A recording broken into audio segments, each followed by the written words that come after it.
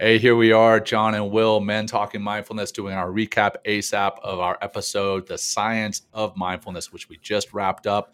If you're watching this on YouTube, this is a recap of that. If you're listening to this, this is a preview for the episode that's going to be coming out tomorrow.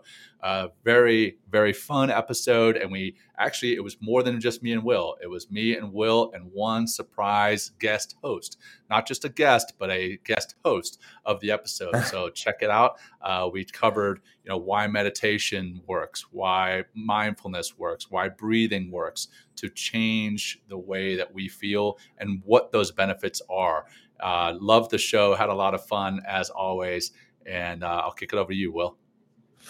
Yeah, a ton of fun having the three of us having our first guest host on the show, and you have to tune in and check who that is. Check who that is. You might have heard of that person before, but yeah, just a lot of fun, John. I think what I like about this episode is, and we touch on a little bit, is the science of what kind of turns heads in the United States and in the kind of the Western world, and we kind of unpack a lot of that and really what the benefits of all these things are. And that, that's what the whole platform for the show is really trying to educate people about the power of mindfulness and the practices around mindfulness and how to bring them into your life. And hopefully maybe this is an episode that you can share with someone that you've been, that's been a skeptic of these practices, and this could be a great a good easy way you can listen to this episode when you're mowing the grass, driving the car, you're on a hike, or at the gym,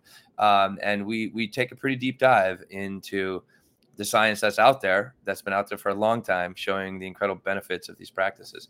So always a pleasure, John. Such a great opportunity. Yeah. Great. I love my Fridays, John, because I get to see you. Me too, man. And I get to talk about mindfulness. Yep, me too. I look forward to them. And there's a science to that as to why we look forward to them. And some of that is tied into this show.